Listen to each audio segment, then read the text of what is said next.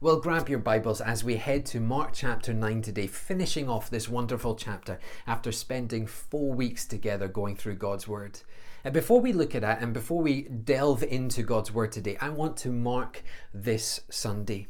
We've been doing online church now for 7 months. And in that time, we have developed and produced 100 devotionals and over 50 teaching sermons. And we continue to go through Mark's Gospel as we do today. I want to simply thank you. Thank you for your encouragement to keep going, for the ever-growing desire to learn from God's Word and that digging deep into God's Word to find out what it says for us today. And more importantly though, I want to give God the glory, for He is good and His Word indeed endures forever. He has taught us so much in the last 7 months, and it's thanks to God and the glory to God that we're able to do so. And so with anticipation that God is going to continue to bless us once again, we head to the Word of God this week. Last week we know that Stephen Gerrard reminded us that the ministry of Jesus is the gospel, that the good news is salvation in His name. Jesus came to this earth to die. But He didn't remain dead. He triumphantly rose from the grave, defeating sin and death. And in doing so, He revealed the salvation plan of God, that through faith in Jesus, we might have a right relationship with our Creator God. Sadly, we also saw the pride of the disciples, their inward looking, that they would want to know who was right, who was wrong, and who was the greatest.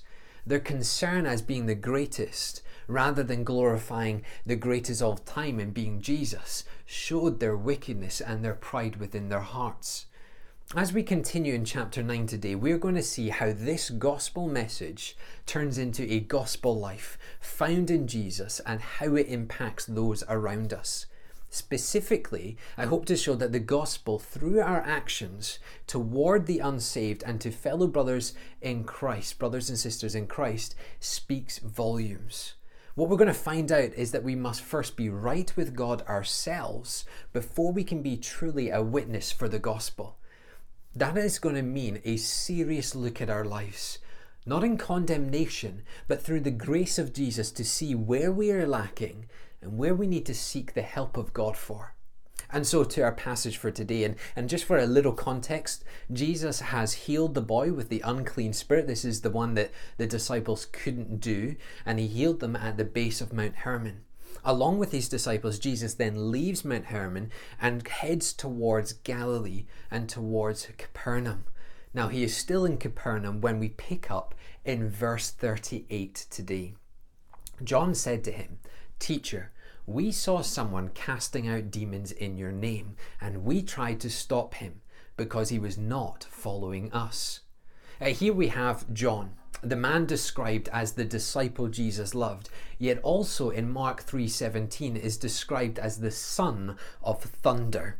Named as such because he had a quick temper and an ability to have a thunderous response to scenarios he disagreed with. A little after this passage in Luke 9, we see another instance where John has a thunder-like response. John seeks to destroy someone with fire from heaven because he didn't do what the Lord Jesus had asked of them to do. That is why he's the son of thunder. He wants to rain down fire on anybody that would disagree with Jesus. This guy has a temper. Now, as we look to today's passage, before we kind of get there, what I want you to see is a specific word. John addresses Jesus as teacher. Why is that so important? Well, John looked to Jesus for wisdom and understanding. He knew he could only find an answer in the teacher, the one who had shown them so much already, the one who had revealed the very plan of God. He was the teacher, and he was the one that John was addressing. Now, here's my question. Do you see Jesus like that? Do you see Him as the one who teaches and provides understanding? I may be teaching right now and preaching, but I am not the teacher. Jesus is the teacher. Matthew 7:7 says, "Ask and it will be given to you. Seek and you will find. Knock and it will be opened to you." Jesus is the one with the answers. We simply need to seek Him and ask Him and seek the understanding He provides, and Jesus faithfully will provide understanding. It's for this reason that then John asks a question, but what you'll notice is he veils it as a statement. The disciples had seen someone casting out demons using the name of Jesus. It seems that the individual was successful in doing this, something that I am sure would rile the disciples considering they had just attempted to do it and they failed in their attempt. Having seen all of this, they try then to stop this man, for he was not one of the 12 disciples. He was not following Jesus like the disciples were. What is the question you might be thinking here? Well, I think John is seeking approval. Did we do the right thing? Remember, Jesus has been talking about what it means to be a servant of Christ, showing humility as the key attribute. So John, lacking a bit of confidence here, states an example veiled as a statement to figure out whether they were right. The key issue, though, seems to be that the man in question is not a disciple, which is harking back to that question we looked at last week with Stephen Gerrard. Who is the greatest? So John's question is not about the man casting out demons. It's about, aren't we the greatest and he is not? Are we not right in stopping him doing this work? They were fixated on their positions, and it was clearly being shown through their actions, their thoughts and their speech. Verse 39. But Jesus said, do not stop him, for no one who does a mighty work in my name will soon afterwards speak evil of me. For the one who is not against us is for us. Jesus doesn't go back over what has been done. The man who has cast out the demons, he doesn't go back to that point. You cannot change the past. Instead, he looks to the future. The disciples are not to stop this man again. The genuine servant of Jesus won't in one moment do his work and then in the next blaspheme his name. The issue, though, I would suggest, is not necessarily the action of casting out demons, but rather the use of the name of Jesus. It is said that you have power and influence over someone or something when you use their name. That is why a salesman will talk to you by name. It is why in Starbucks they will ask your name before they have taken your cup and your order. Or when you're on customer service, they'll ask you to call you by name. Mr. Ferguson, would you like this? Mr. Ferguson, are you happy with the customer feedback? Mr. Ferguson, is there anything you want? We have influence over someone when we use their name. Now, we've seen this just a few sermons ago when Jesus asks a demon-possessed man his name, and the man responds, Legion, for there's many demons within him. Jesus is showing power and influence over the man and the demons by using the name. Here in our passage, the name of Jesus was used to establish power over a demon. And now we know the name of Jesus is powerful by looking at Acts chapter 4.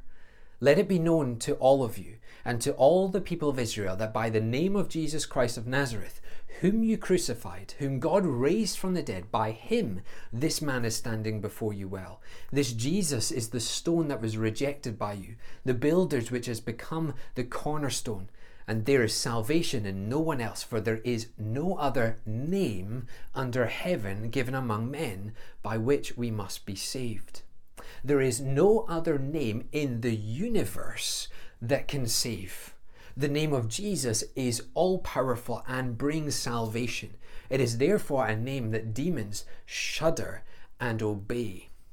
In Matthew 7, Jesus points out that we will know true believers by their fruits. In their fruit of labor for the kingdom of God, and if their fruit is transformed lives in Jesus, they will be blessed. But if they produce bad fruit, individuals who reject Jesus or who live a warped, softer, more palatable gospel, well, Jesus tells us that those individuals will be thrown in the fire.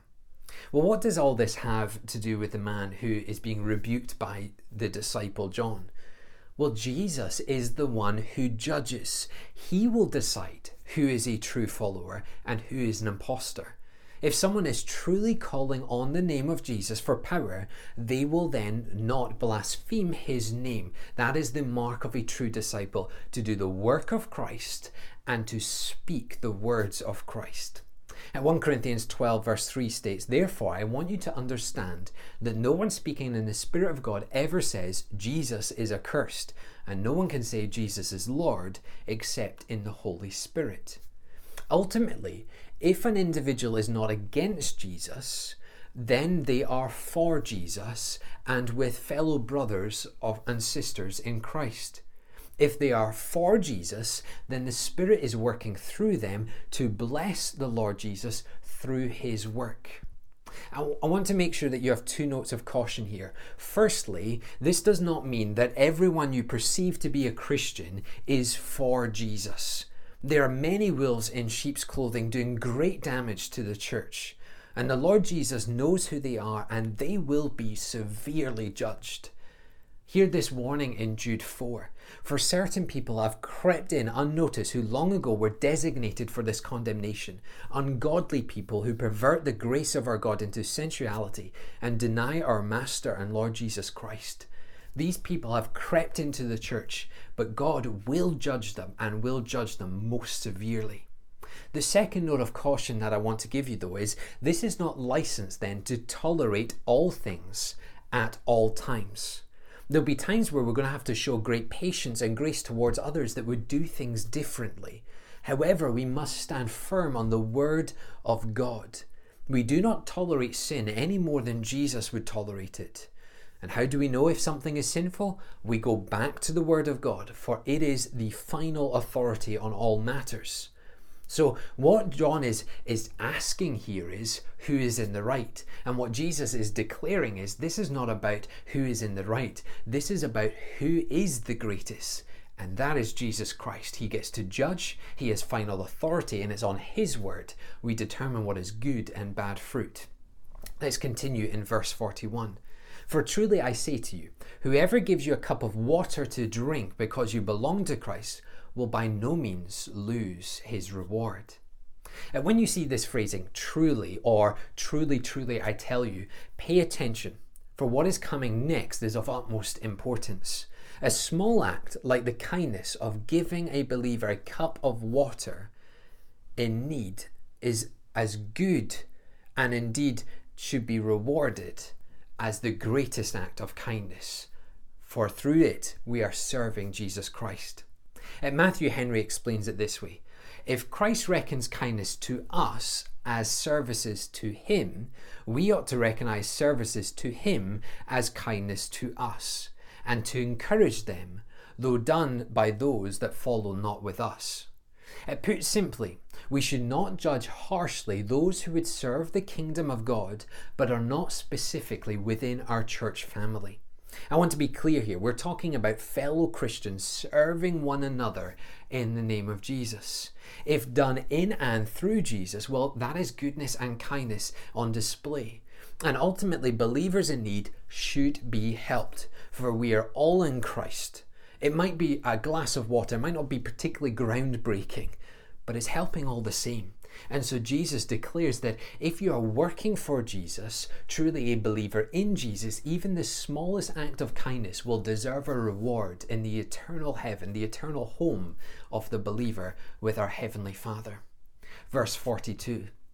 "Whoever causes one of these little ones who believe in me to sin, it would be better for him if a great millstone were hung around his neck and he were thrown into the sea." Now, Jesus contrasts that small act of kindness with the most deadly act, causing a young believer to sin. Now, young or little ones isn't referring to an earthly age and stage, rather to our faith age. It is most despicable to lead a new believer in Christ away from doing good and towards sin. And the picture that Jesus paints here is of a millstone used by donkeys to grind down grain. It would be hung around that person's neck and they would be thrown into the sea. There's no way of surviving and no way of getting out of the punishment. Jesus judges severely the tempter or the cause of sin and those who would lead others to do so. We're not necessarily talking about, I would say, squabbles and arguments.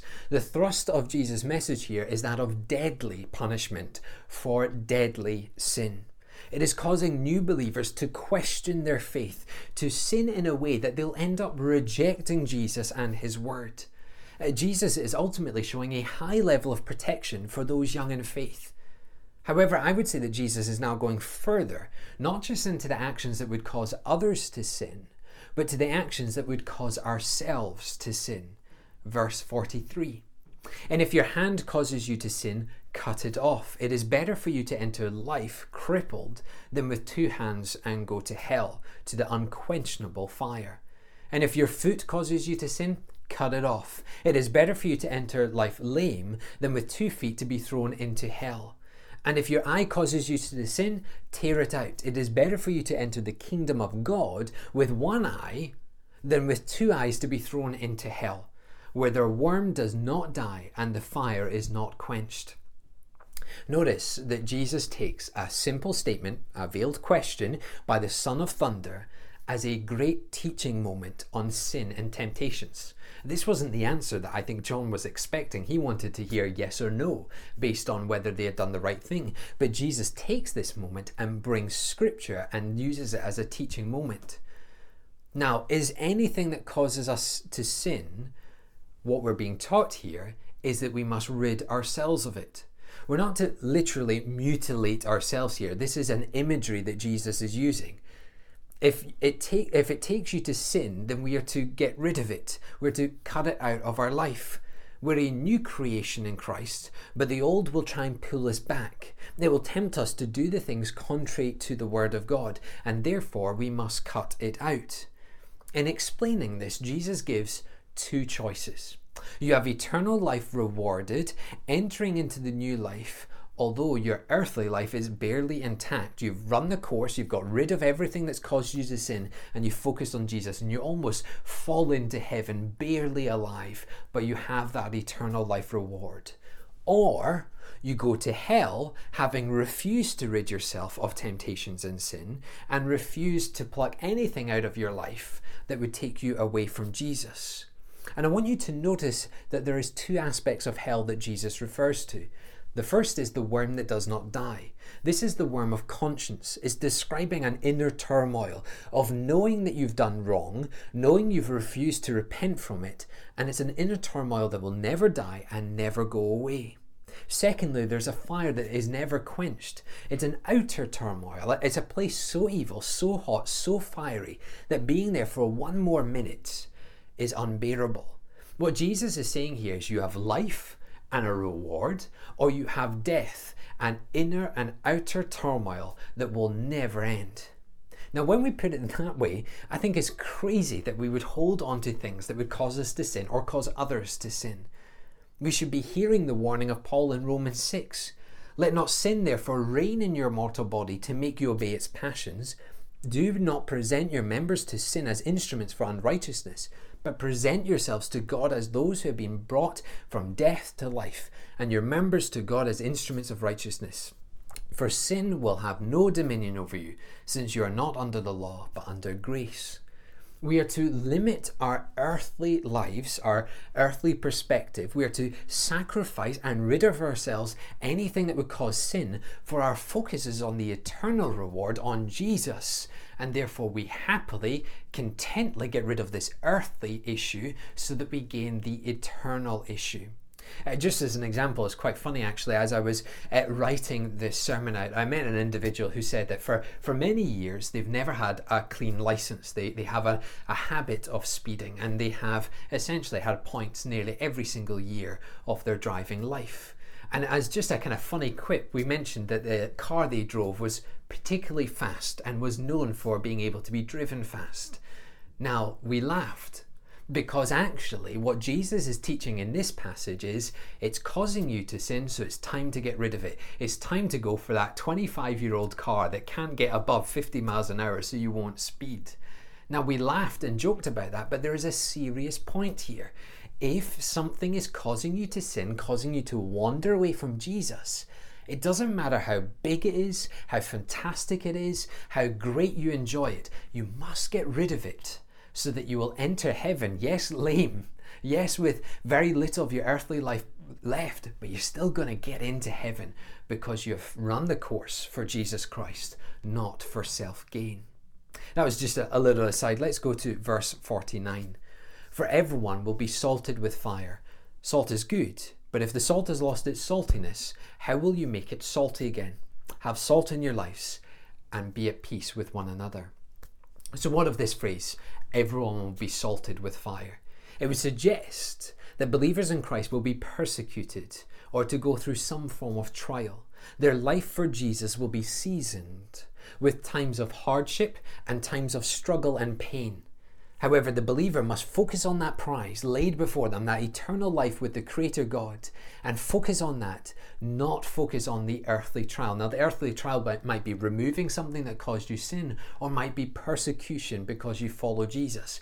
But the focus should not be on the trial or the persecution. The focus should be on the eternal reward of Jesus Christ. Now, I've said time and time again through this pandemic period, our focus is not on COVID-19, and it's not on whether we should be back at the building or should be still online. Our focus is on the eternal reward of Jesus Christ and everlasting life in his name.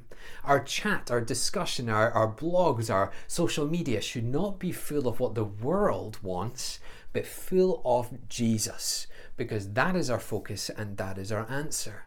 But these last two verses don't seem to fit with the previous, do they? So we have to do that little bit of digging to figure out what they're saying. When the sacrificial system was implemented in the Old Testament by God, he gave very specific instructions to Moses. I want you to note Leviticus 2:13. You shall season all your grain offerings with salt. You shall not let the salt of the covenant with your God be missing from your grain offering. With all your offering, you shall offer salt. All sacrifices and offerings to God were salted. In some way, Jesus is showing us that we are an offering to God, that we are a living sacrifice, and we should be salted. But what is this salt that Jesus is referring to? Well, look at the last few verses, the last few words of verse 50. We are to have salt that brings about peace with one another, which is another way to say that we are to show grace towards one another. Remember, this is John. Who's the greatest? Who should be doing that? Shouldn't we get to do that? To live at peace with one another is to show grace towards one another. The issue is, though, if we lose saltiness, or in other words, we no longer seek grace in our lives and through our lives, then what use are we? John has demanded that someone not do something. Moments before that, he argued as to who was the greatest.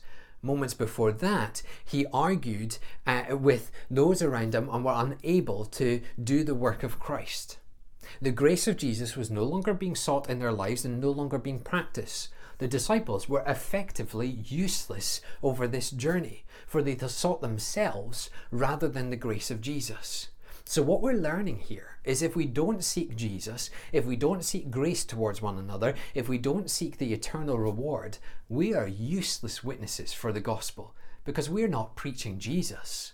We're preaching ourselves. We're preaching something that means nothing. Now, as I wrap up this passage today and come towards the end of chapter 9, what we're seeing is Jesus uses the arrogance of John to teach a valuable lesson, that we must live a life of grace, removing things that would tempt us to sin, and all for the sake of glory in Jesus' name. The question I have now is, how do we apply this practically to our lives this week? And so I've just got a few things that I would humbly suggest. First of all, and I'm going to be bold and blunt here, get over yourselves. That's right, I said, get over yourself. Do you see that John's question had nothing to do with the kingdom of Jesus? Rather, it had everything to do with whether he thought he was right or not, and whether he was the best or not. It was a self-seeking question, and the response of Jesus was clear. Get over yourself. It is not about you, but it's about the kingdom of our Lord Jesus Christ. In John 3:30 we read, he must increase, but I must decrease. And do you see what you are to do? You are to decrease. It is not about you, not about your ideals, not about your dreams, not about your opinions, not about whether you think you're right or not. It is about Jesus. And what do we do with Jesus? We have him increase in our lives. So with all brotherly love that I can muster up, I want to say this: get over yourself and let Christ Jesus increase in your life. A.W. Tozer said this: God wants the whole person, and he will not rest until he gets us in entirety. No part of man will do. Let go of yourself. Let go of that self-seeking mindset this week and get your whole life in Jesus. Because I promise you, it will truly ignite in you the wonderful truth that Jesus saves sinners. He doesn't want a part of your life. He wants all of it. And so you need to get over yourself and focus on Jesus. The second thing I would like to suggest is that we need to take a good look at our lives. Jesus clearly shows us that we need to be on guard to the things that will cause us to sin. We need to take a good look at our lives and see where we have become complacent, where we're letting the devil win by enticing us to sin. I was recently challenged by a couple of guys online by my routine first thing in the morning. I instinctively reach for my phone. I scan through social media, I get the latest news, and ultimately I'm impacted by it. Often this means I start the day with the news or Facebook or the countless emails that I seem to get overnight. And I need to then start my day based on what I read, because I need to think about the answer to the email or to the post I need to write. I need to cut this routine though, because I am tempted to sin. I'm tempted to get angry. I'm tempted to start the day in my own ability. And so for the sake of my eternal reward in Christ Jesus, I need to live counterculturally and not wake up and reach for my phone, but wake up and reach for my Bible. For the last couple of days, I've been doing that, and I've got to be honest, I feel enriched by it, that I'm starting with the words of God rather than the words of mortal man on social media and whatever is the latest craze. We need to live counterculturally and seek Jesus first, not Facebook. What is it for you though? Is it how you use your finances? Is it the car you drive? Is it the friend that entices you to swear? Is it a news app? Is it a TV program? What is enticing you to sin or removing the ability or the desire to do good? Because it's time to take a good look at your life and cut out the things that cause you to sin. Choose life in Jesus, not death in temptation. John Piper famously said, God is most glorified in us when we are most satisfied in him. Be satisfied in Jesus. Get rid of anything that tempts you to not be. And I want you to reach out to us, send us an email or a message so that we can be praying for you as you cut those things out in your life. I remember early in our marriage, we cut out TV. We got rid of our TV for a year so that we could focus on developing our marriage. And we sent a message to a couple of folks, pray for us as we make this choice. We want to pray for you as you cut out, get rid of those things that entice you to sin or remove the desire to do good. And by the power of prayer through Jesus Christ and his word, we pray that you would be focused on Jesus and head to that eternal reward. And that leads me to my third and final point. We need to refocus on Jesus. I guarantee you, when you start looking at your life, there's going to be several things you're going to get rid of, several things that you're going to cut out of, because we're all sinful and we all slip into complacency. But what do we do with the void that is left? Well, simply, Jesus. Listen to these words from 1 Peter chapter 1. Though you have not seen him, you love him. Though you do not now know him, you see him. You believe in him and rejoice with joy that is inexpressible and filled with glory, obtaining the outcome of your faith, the salvation of your souls. Do you see that? That when you give up sin, you gain the joy that cannot be expressed. It's joy inexpressible. You can't explain it. It is so joyful, so hopeful, so amazing. You don't even know how to explain it. When you give up yourself, you save your soul. And I can't really say this enough and more clearly. Jesus brings joy, salvation from sin, hope for eternity, strength for hardship, might for the battle. When you have the void that is left after you've cut out the sin, fill it with Jesus and you will be overflowing with him. The disciples were arguing over who was the greatest, who should do the work of Jesus. Well, the resounding answer of Jesus is this: get over yourselves, get rid of that grimy, ugly sin, and refocus on me, King of Kings and Lord of Lords. And our prayer at Lincoln Baptist is that you would fully do that right now. You wouldn't delay. That you would sit down with your spouse, with your family, with your friends, or just even on your own and go, do you know what? I am going to get serious about Jesus. I'm going to get rid of everything that will not allow me to do that. And I'm going to fill that void with the Word of God. And as I do so, I will be filled with joy, with salvation, with hope, with strength, and with might. Let's pray. Father, we do thank you for your word, and we thank you that even through the sinful actions of John and the disciples, we can learn the truth of your word. We can learn what it means to live life to the full with great joy. Father, I pray for everybody hearing this message today, that as they remove the sin and the things that entice out of their lives, that you would fill their lives with the joy inexpressible of knowing Jesus. For Father, we are all for Jesus, all for you, his glory, all for his majesty, all for his authority, all for his power, his might, his hope, and his joy. And so, Father, help us this week, not just be knowledgeable Christians, but be truly a witness for the gospel as we live it out in our own lives. Strengthen us, Father, as we seek you more and more this week. We pray this in your glorious and precious name. Amen.